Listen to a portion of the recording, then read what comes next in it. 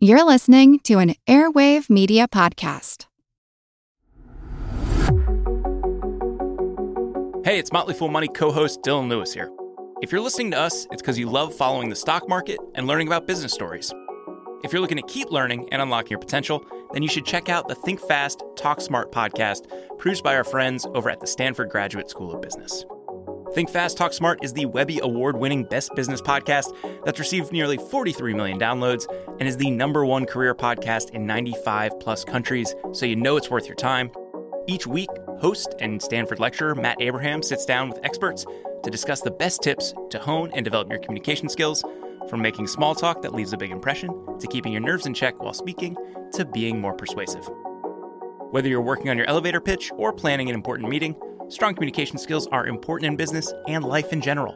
That's why you'll hear from pros like neuroscientist Andrew Huberman on how to manage speaking anxiety, as well as speechwriter, best-selling author, and friend of the Fool Dan Pink on how to take risks in your communication, and psychologist Kelly McGonigal on how to harness nervous energy to fuel powerful presentations. All that and so much more available on the Think Fast, Talk Smart podcast. So what are you waiting for? Listen every Tuesday wherever you get your podcasts or on YouTube.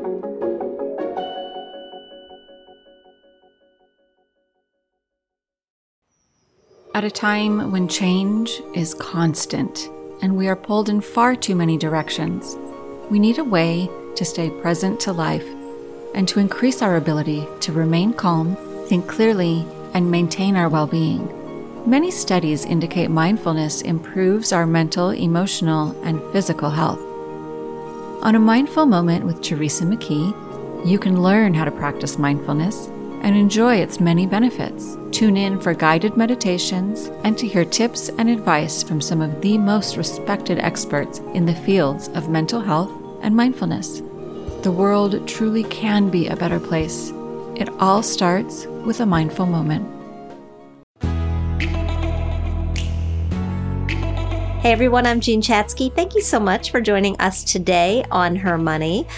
I thought we would start with a little exercise this week. Really quickly, I want you all to try to think of a time in the last few days when you said yes, or agreed to something that you just didn't want to do, or maybe that you didn't have time to do, but you did it anyway. Now I want you to think about why. Did you do it because it needed to get done?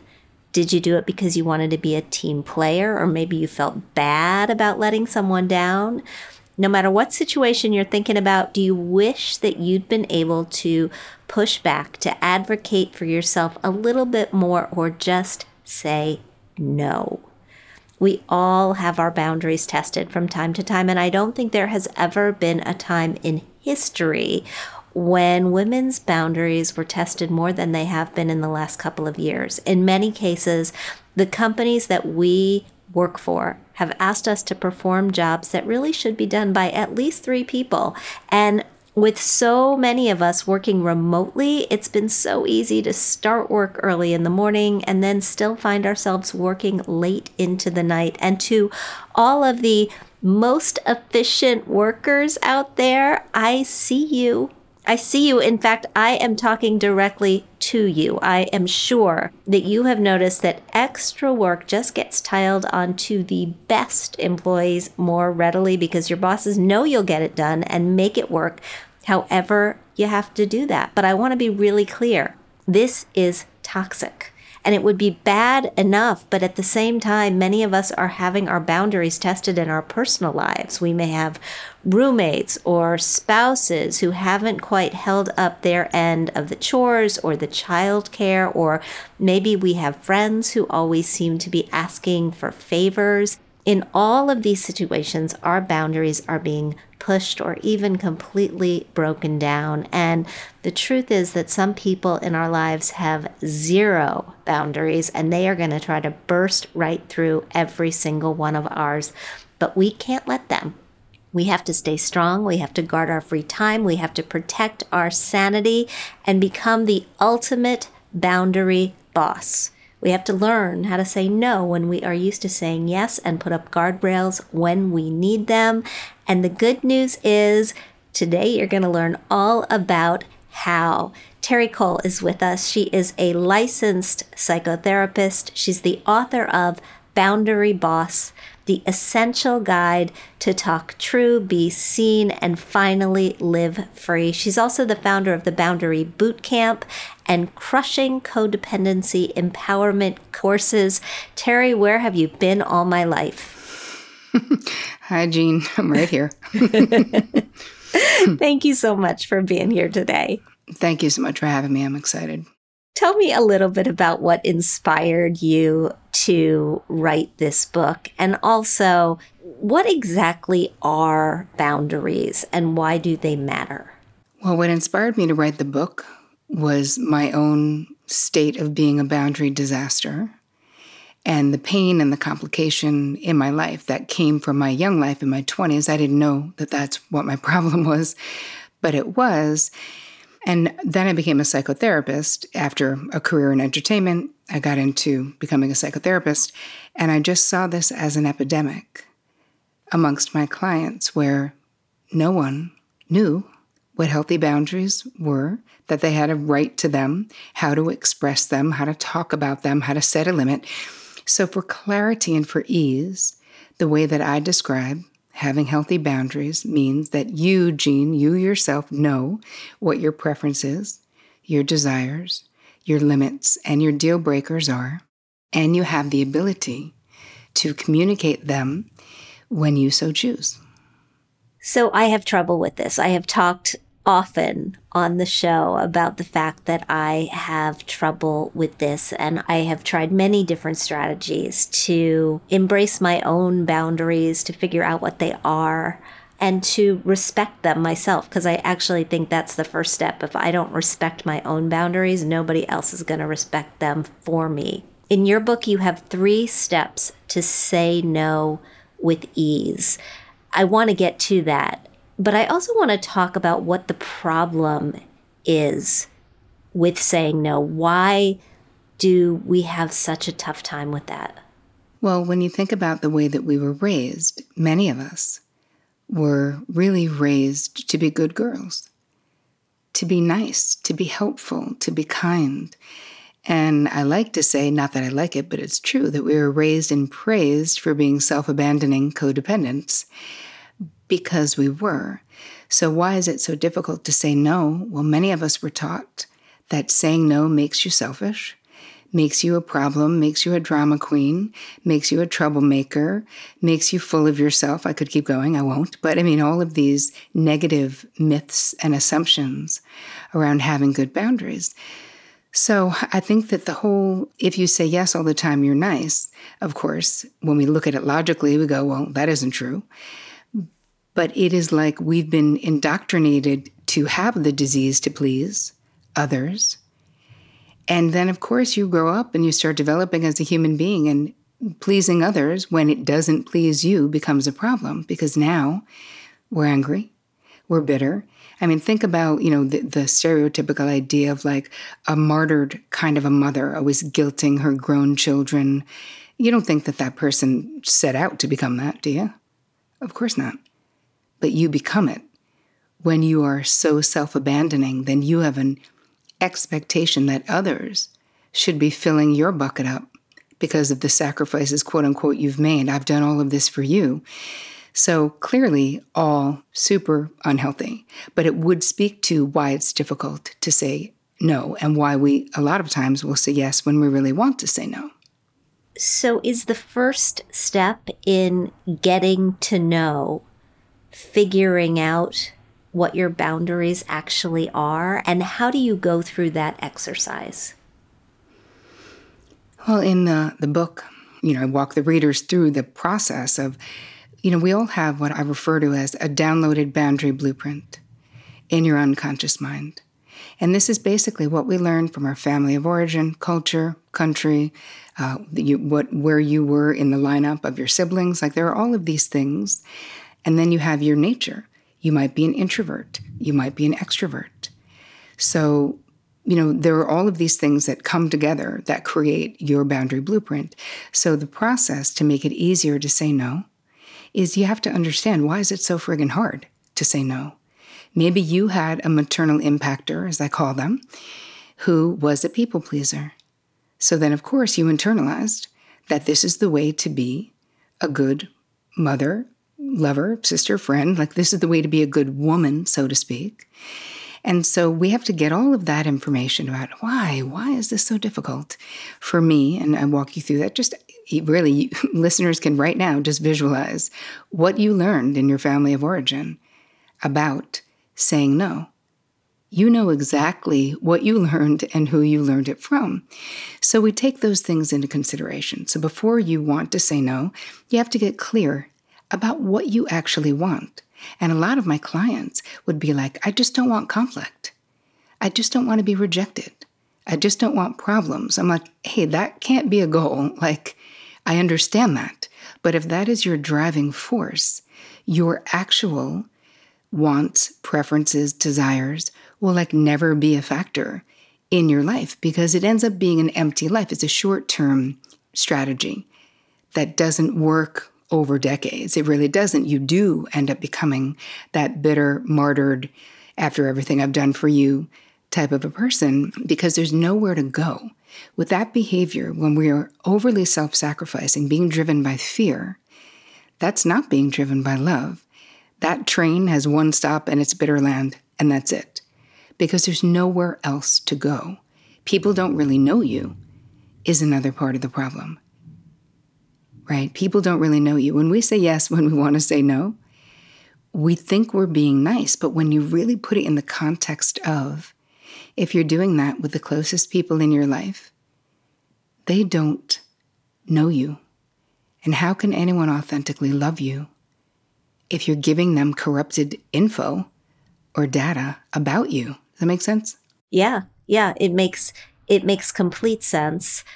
It reminds me an awful lot of how we often talk about people figuring out why they are the way they are with money. That when you think about it, when you think about your money story or your boundary blueprint, right? I mean, it really does come back to that childhood of origin, that home that you grew up in. And it maybe wasn't even things that you were taught, but things that you experienced. It was in the ether. And it's so unbelievably powerful that even in your 40s, in your 50s, in your 60s, it has a hold on you until you deal with it.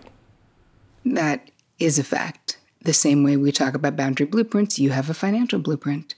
You learned making money is super hard, or making money is easy, or you make money and then you lose it all, but then you make it again. Like there are so many patterns and they do get repeated. And this is really the same thing with boundaries. So for those people who are like, well, how do I say no more easily? Like, how can I do it? I always say the first one is get clear about what you want, but then the second step is to buy time. So I invite listeners right now, you're going to do for 48 hours. You are going to buy time, meaning no auto yes for the next 48 hours, no matter who asks you to do what. If it's something that might be questionable for you, right? If you think you're going to be compelled by the people-pleasing gene or whatever, we buy time.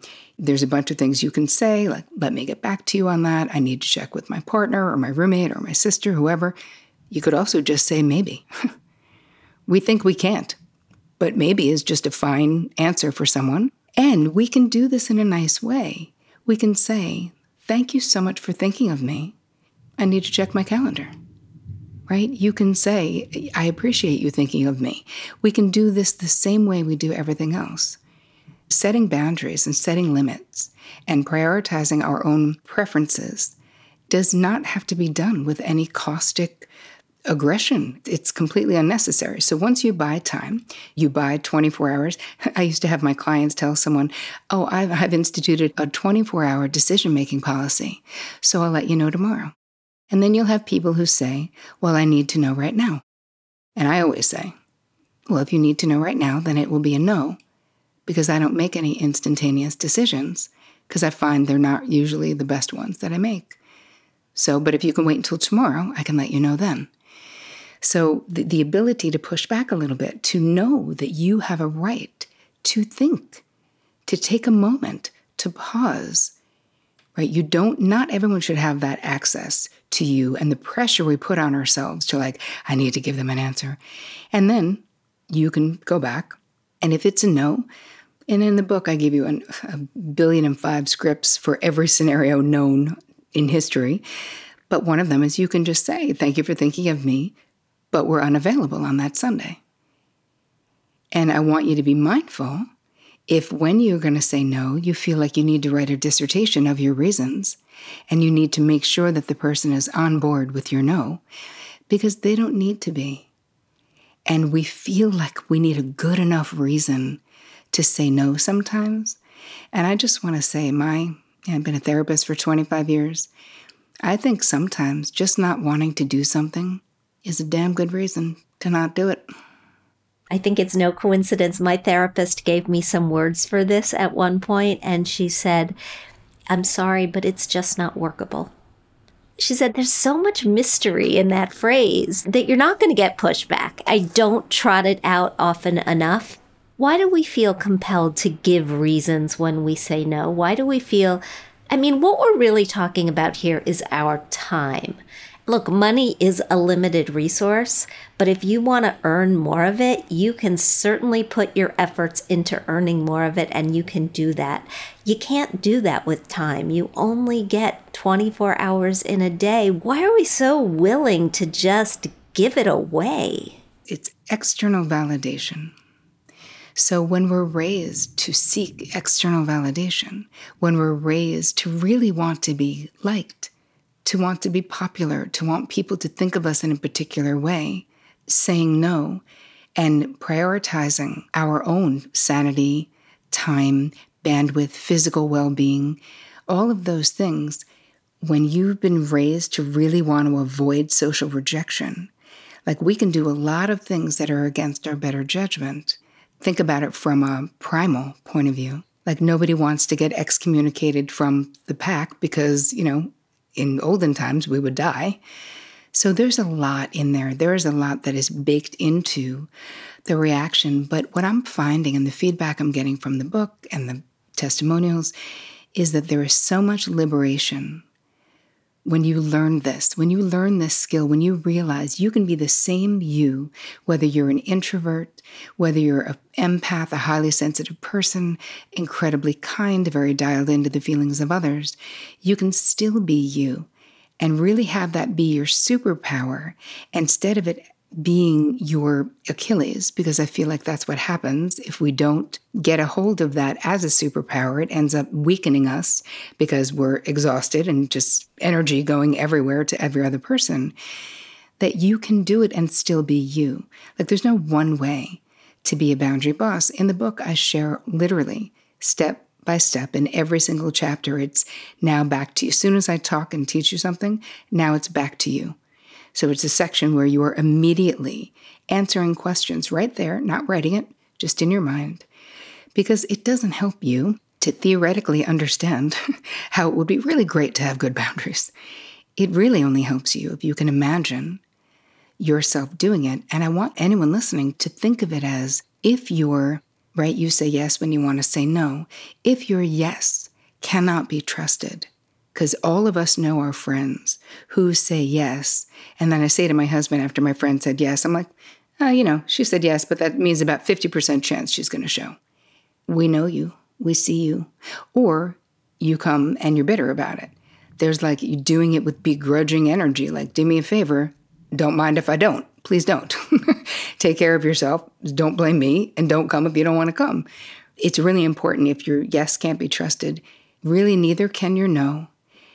And ultimately, from an emotional standpoint, honestly, you can't be trusted.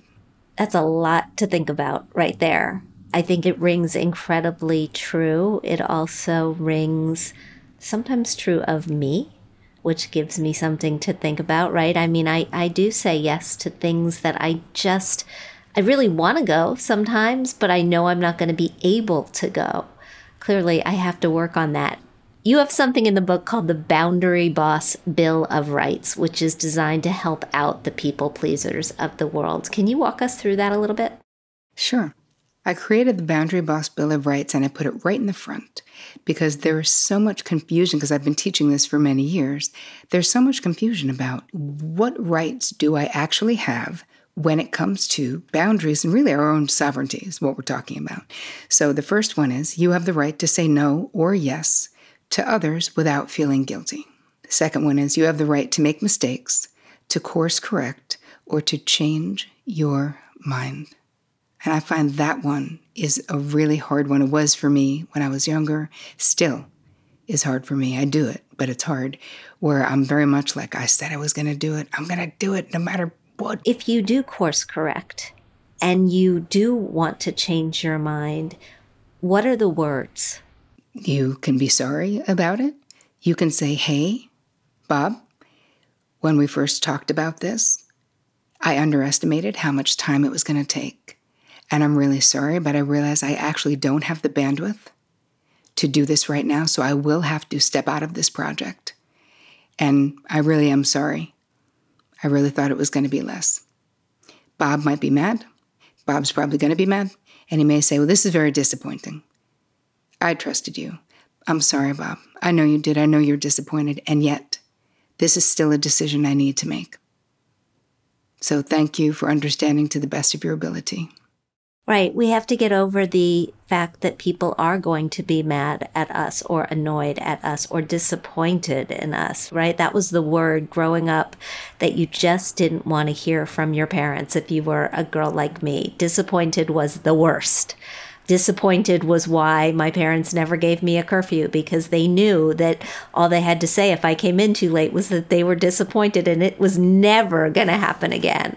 Yep. So I get it. Before you move on to 3, can I come back to 2 for a second and talk, or to 1 for a second and talk about guilt? Sure. How, if you were raised with guilt, and I know there is a cultural element to this. I'm Jewish. I was raised with guilt. How do we get rid of the guilt? Well, part of it is you need to understand it. You need to reframe it. You need to question it, like hold it close when you're feeling guilty instead of running away and trying to take an action that will eradicate it or get rid of it, as you said. Realize this is an ingrained response that was taught to you. So the same way you learned it, you can unlearn it, but not by running away from it. By questioning it. When I feel guilty, I go, okay, so why am I feeling this way? Do I believe I did something wrong? Or am I being codependently dialed into the disappointment of the other person, which is actually on their side of the street? It's not my side of the street. They're a separate human being. They're allowed to be disappointed. And that doesn't mean that I did anything wrong. And those two truths can exist simultaneously. So the real answer to your question, Jean, is to not go into action. Like when we have uncomfortable feelings, we just want to do, especially if you're kind of type A, getting things done. We just want, what is the action I could take to never feel this again? And the thing is, we're changing your relationship to guilt. We are bringing it close and we're looking at it. So we don't just take it at face value, like I feel guilty, this means. No, I feel guilty. This means this is what I learned in childhood if I disappointed my parents. But here's the thing, now is not then, and my boss is not my dad, and I'm not 10.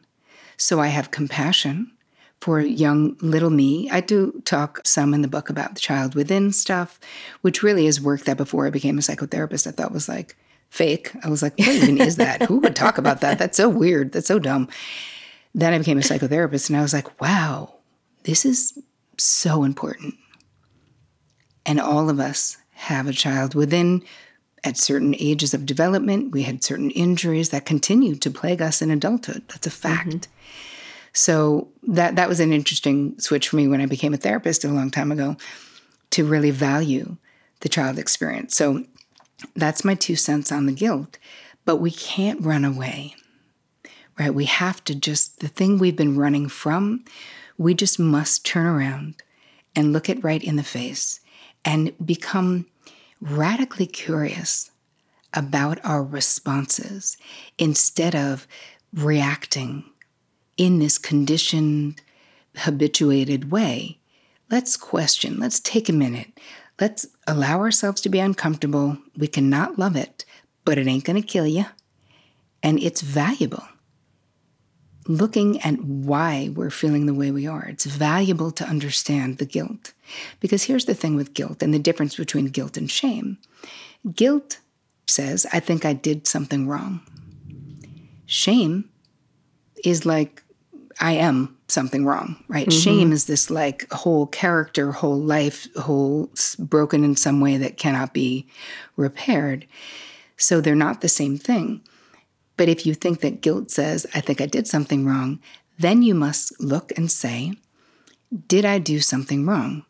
My mother wanted me to go on the family vacation for 2 weeks. I am only going on the family vacation for 5 days, and even that is probably too long, but I'll do it.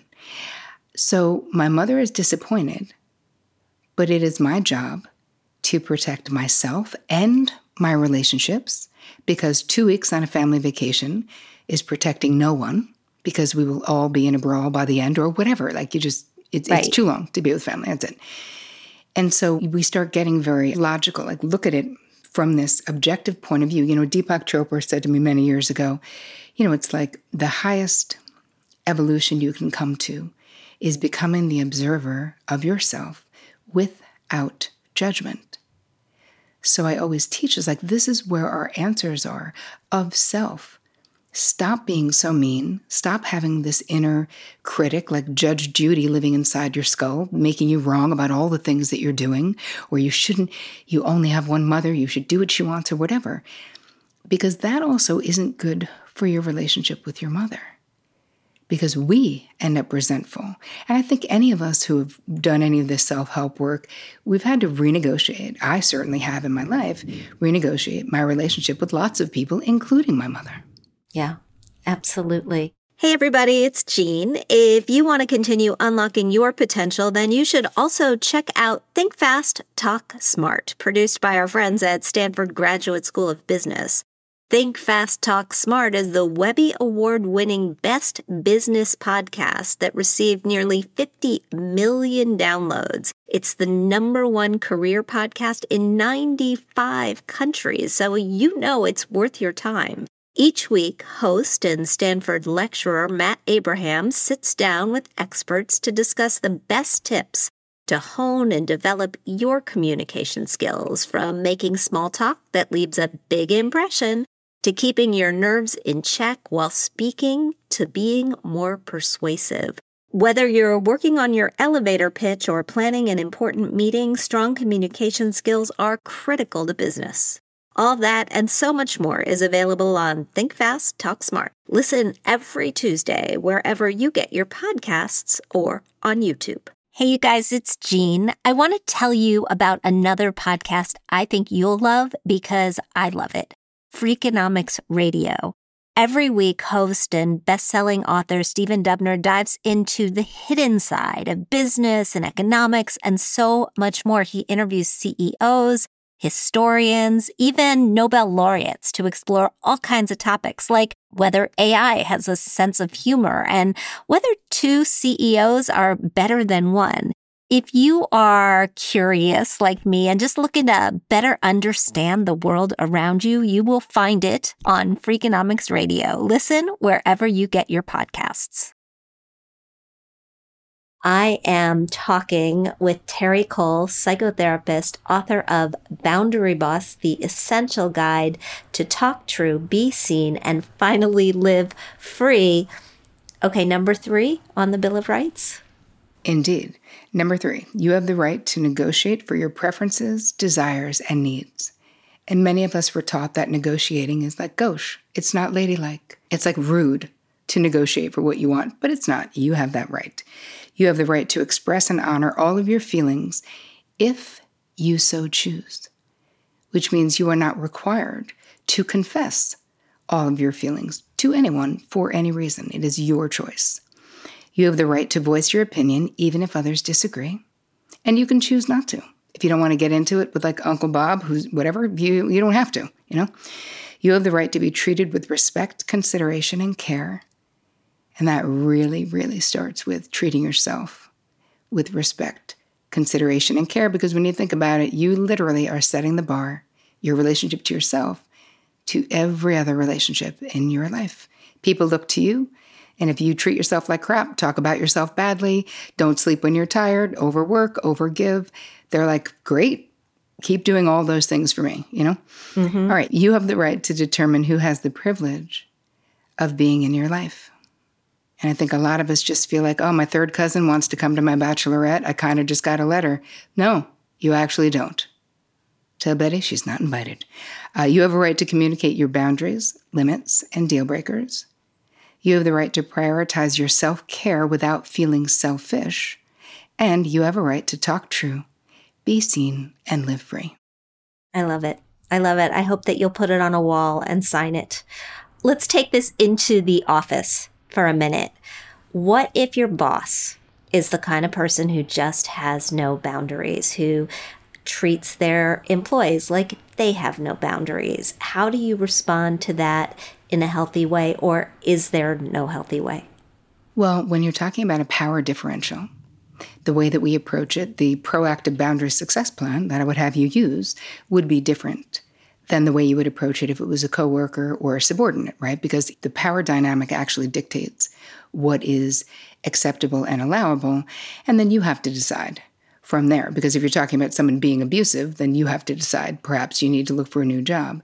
But there are ways to be proactive. So if you have a boss who loves to call you at all hours on the weekend or whatever, you can suddenly really take up camping, quote unquote, and be in somewhere that's out of range. Oh yeah, I'm off the grid this weekend. Like knowing, it's almost like you can anticipate the inappropriate intrusion that this boss may have. You can make a simple request to them, right? I teach you how to make a simple request in the book of whatever it is, like a simple request that on Fridays I leave on time because I take my kid to baseball, whatever. But with someone who, what you're describing is someone who potentially is a boundary bully.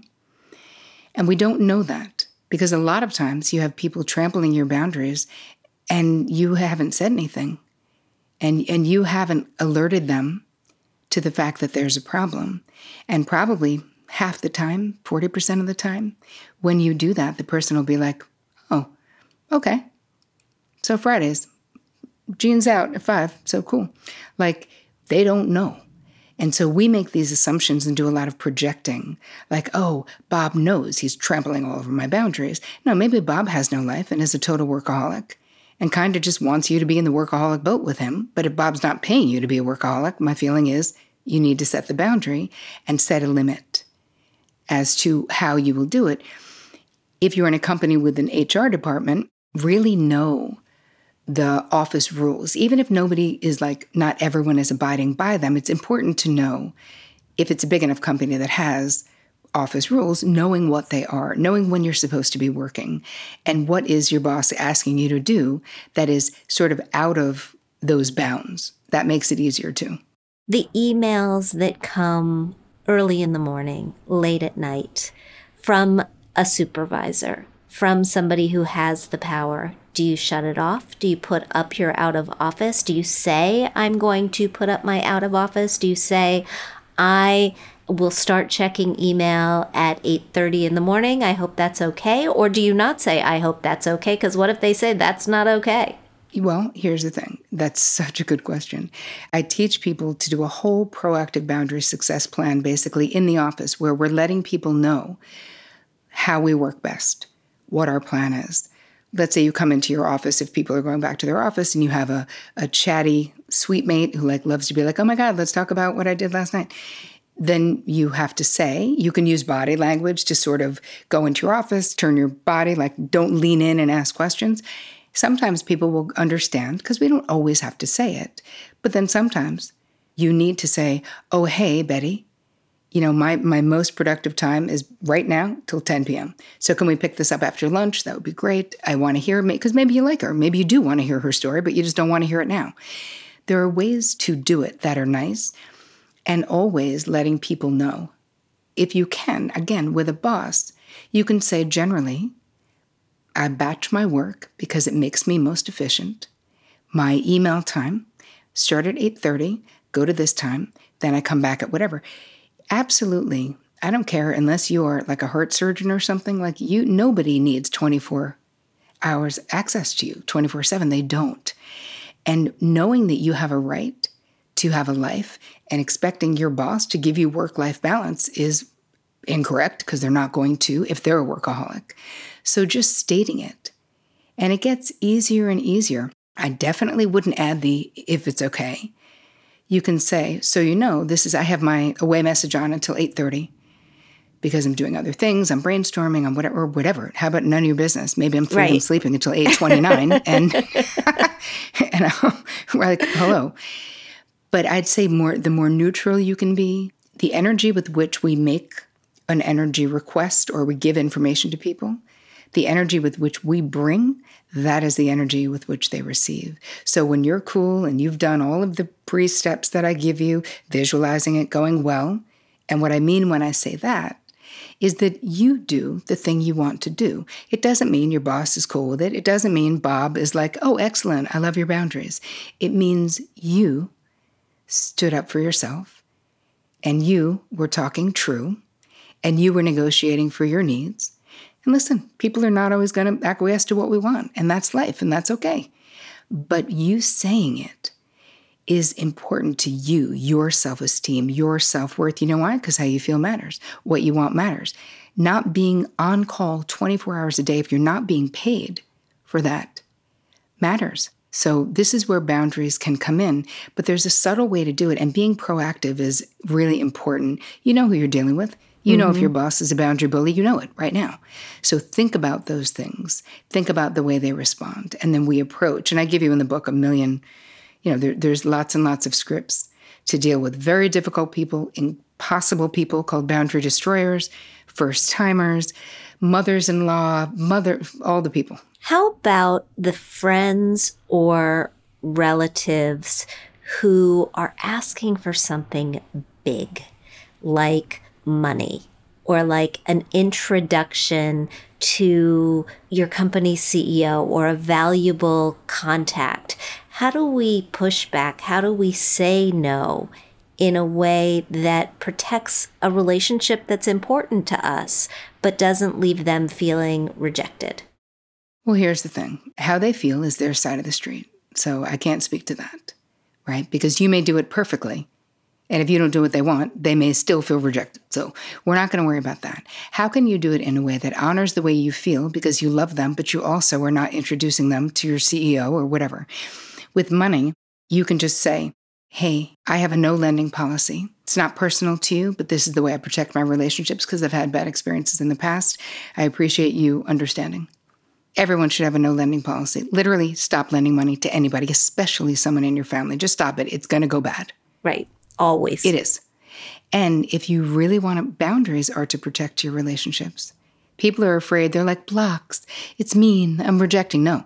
Boundaries are the thing that if you have the courage to do it, they actually protect. They are the bridges to deeper intimacy, not the blocks to deeper intimacy in your relationships. Lending money is such a setup for a complete disaster. Just don't. You don't need to. And people feel very guilty. And obviously you know this because your show's about this, but people feel very guilty.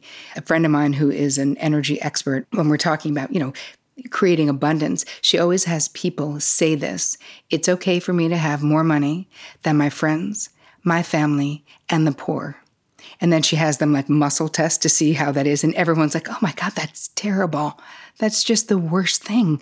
Am I greedy? Am I terrible? No, but this is definitely, that thought is definitely getting in the way of your abundance, because it is okay for you to have more money than your family, your friends, and the poor. And you can feel free to give all your money away if that's what you want to do. But you don't have anything to feel guilty for if you've done well and worked hard and have more money than other people. And it also doesn't mean that you should lend them money if you really love them. Because if you were abducted by aliens, you know what, Jean? They'd find another way to get the money. Yes, I'm sure. If you disappeared off planet Earth, right? You were just gone. They wouldn't starve. There's been a phrase lingering in my head as we've been having this conversation. I actually hate it, and I may get it wrong, but it's when people say, if you want something done, you ask a busy person. And Catherine, our producer, was nibbling around these lines. She found this meme and wrote it down because it struck her as so profound in light of this conversation. And it said, just because someone is resilient doesn't mean they aren't suffering. And I think those both mean the same thing. What do they mean to you in light of this discussion and in light of boundaries? Well, what I've seen in my practice, and it's been predominantly women who are like, masters of the universe, masters of their universe, making lots of money. They're resilient. They're smart. They're incredibly capable. They're doing it all, but they're doing it all at the expense of themselves. And I created this new terminology called high-functioning codependency, because my clients didn't identify with being codependent, and neither did I. It seemed, the kind of Melody Beatty, codependent no more, you have to be involved with an addict, you're an enabler type of thing. But what I was seeing in my clients was codependent behavior. So what is that? That's being overly invested in the feeling states, the decisions, the outcomes, the circumstances of the people in your life to the detriment of your internal peace or your physical or financial well-being. That's my definition of it. So with the people, going back to Catherine's quote about you're getting it done, but it doesn't mean that you're not suffering. This means boundaries are not in place because overgiving, overfunctioning, doing it all, that comes at a cost. And that is a disordered internal boundary. We don't allow ourselves to rest. We don't say no to others, even though we want to, even though we're exhausted or we worked all week when they want us to help them move or whatever it is, because we think we must be a good friend or we must do the thing. Them having a problem creates internal chaos for us.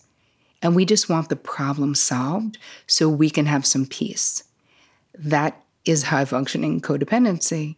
So I think that there are a lot of women where nobody would look at us and say, because this was definitely me, certainly in my 20s and into my early 30s, people would be like, she's got it all together.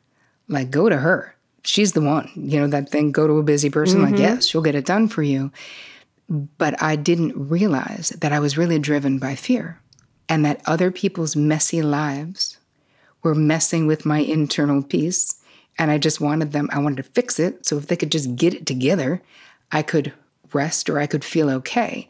But that's codependency, where I was unclear about what is my side of the street, my responsibilities, things that are appropriate for me to be responsible for, and someone else's side of the street, even if I love them. But I am not even my husband, not even my children. I am not responsible for them. I will be there with them. But instead of making suggestions that they're not going to take, which is what all high-functioning codependents do, I will ask them how I can best support them. I will tell them I trust their gut. I will tell them I'm sorry that they're suffering and that I love them. And have faith in their ability to figure it out. The bottom line you've said is that communicating these clear, healthy boundaries is hands down the biggest game changer when it comes to building a happy, healthy, self-determined life.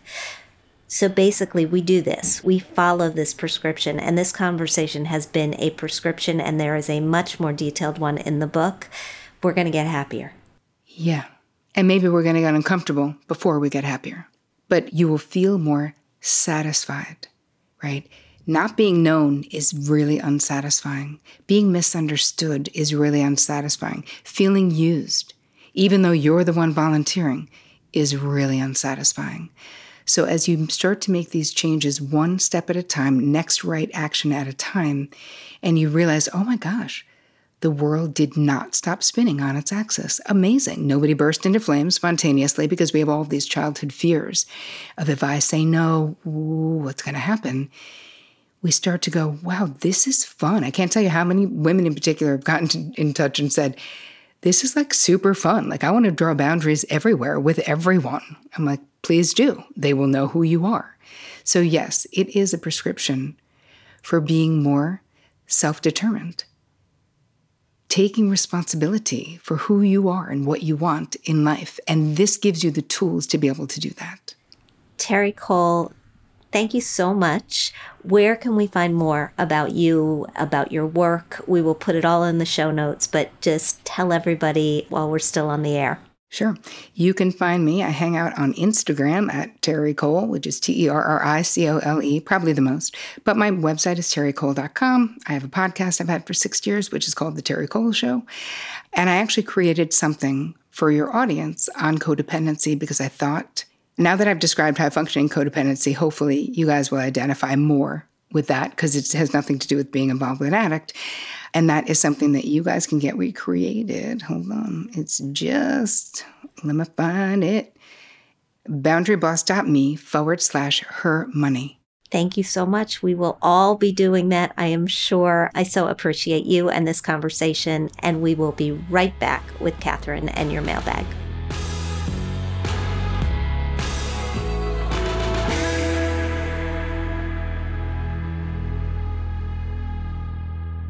And Her Money's Catherine Tuggle joins me now for your mailbag. So that was excellent. That was so enlightening. I was hoping that the sound of my head exploding did not distract you during the interview because I feel like everything she said was just resonating with me so much. You know, what she said about wanting to avoid conflict cannot be the thing that you want. That can't be your driving force or your main desire.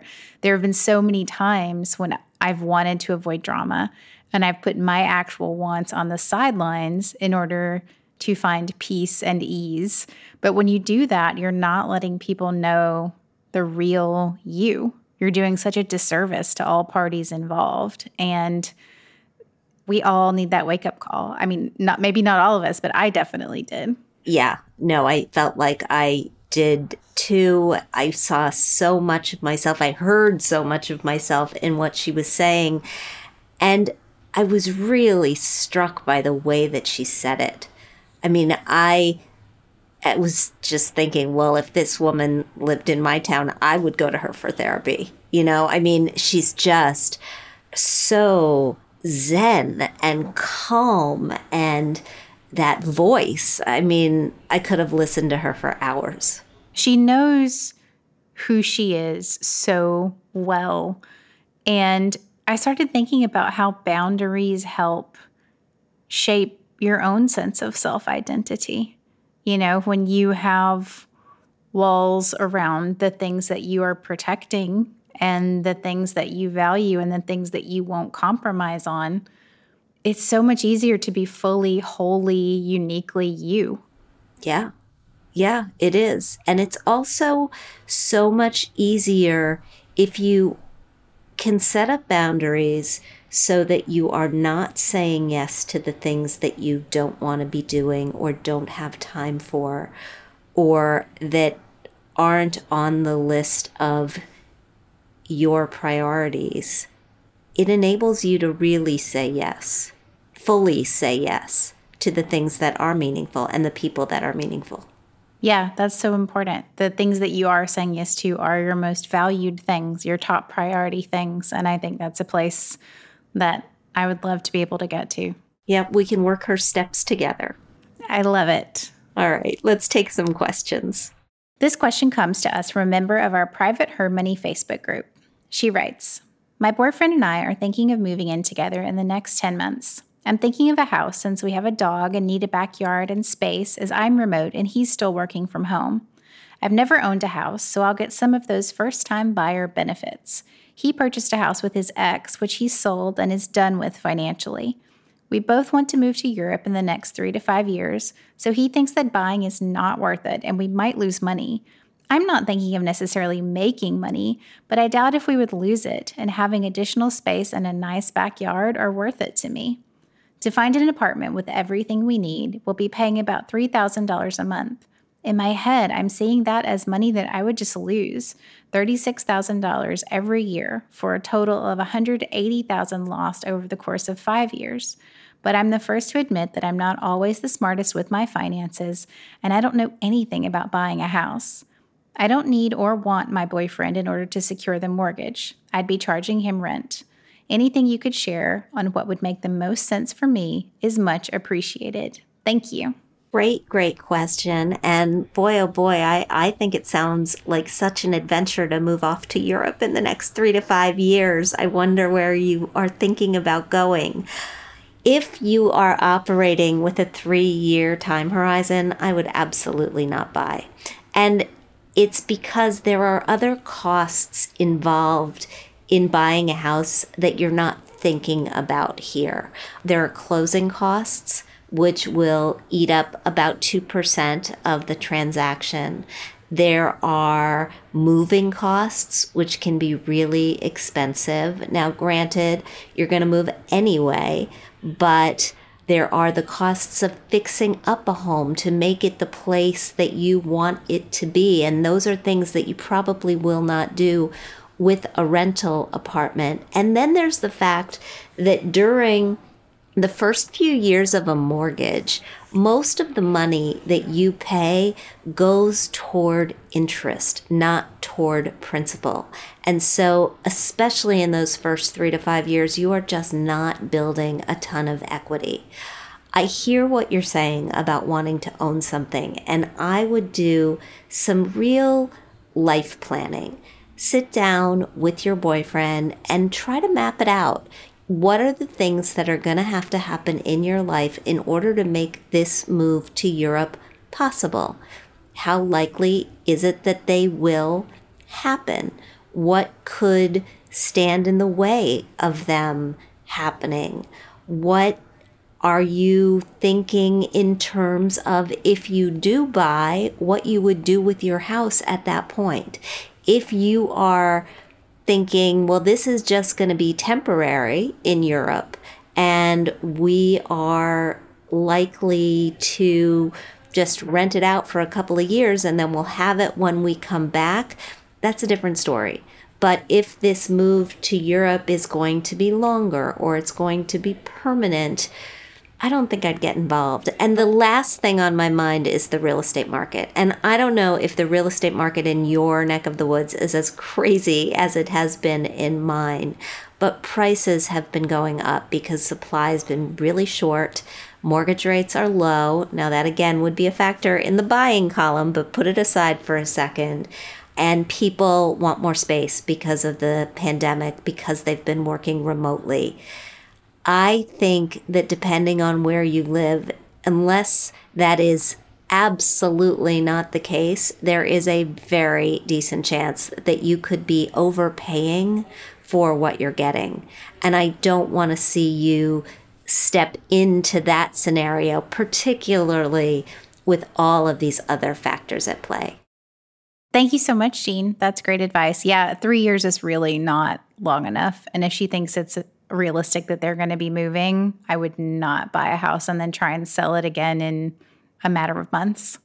Absolutely. I'm still recovering from the move that will not end. So maybe I have a little bit of a chastened view on this right now. But I do think you have to be really careful if you don't think you're going to be there very long. Absolutely. Thank you, Jean. And anyone looking to write into us can do so at mailbag@hermoney.com, and I will pick it right up. Thanks, Catherine. And in today's Thrive, a breakdown on tailoring your clothing. Is it really worth it? And where do you go? You all had so many clothing questions after episode 273. Help! I have nothing to wear with fashion expert Jackie Stafford. At hermoney.com, we took a deep dive into the world of good tailoring. The truth is that hemming, letting out, or taking up our clothing is just not something that we can do ourselves unless we're accomplished seamstresses. The problem is, professional tailoring can be very expensive, but it doesn't have to be. If you're looking to have a favorite outfit tailored but don't want to spend a fortune, start by talking to your dry cleaner. If you just want a hem fixed or a slight alteration, a dry cleaner can often do the trick and the cost should be no more than $20. With that said, you should seek the help of a professional tailor if you need to have an investment garment altered, such as a wedding gown or an expensive designer piece. Just make sure you bring the shoes that you plan to wear with the outfit that you wish to alter. That way there are no too short or too long surprises when it's finally time to show off. Yes, prices for dry cleaners and professional tailors will vary according to where you live. In a larger city, you'll pay more than in a small town or a rural area. As I mentioned earlier, a small hem, a button or zipper replacement, mending a split seam should generally cost no more than about $20. If you're going to the dry cleaner, find out if they'll be making the alterations on site. If not, you could be charged a higher fee to include transportation costs. If that's the case, it might be cost effective to simply go to that professional tailor. Yelp, City Search, and Google reviews are great tools for searching for a trustworthy professional to alter your favorite pieces. And when it comes to finding a tailor, it's okay to be picky. They should play the same trusted role in your life as a good hairstylist. They'll be tasked with caring for very important aspects of your personal vision of yourself. When you're a regular customer, the tailor will get to know your silhouette and your preferences. No two bodies are the same, after all. So having someone who understands your wants, your needs, and your personal vision is crucial. Thank you so much for joining me today on Her Money, and to Terry Cole for teaching us all how to be our own boundary boss and spend more time trusting our instincts. If you like what you hear, I hope you'll subscribe to our show at Apple Podcasts. Leave us a review because we love hearing what you think. We want to thank our sponsor, Fidelity. We record this podcast out of CDM Sound Studios. Our music is provided by Video Helper, and our show comes to you through Megaphone. Thanks so much for joining us, and we'll talk soon.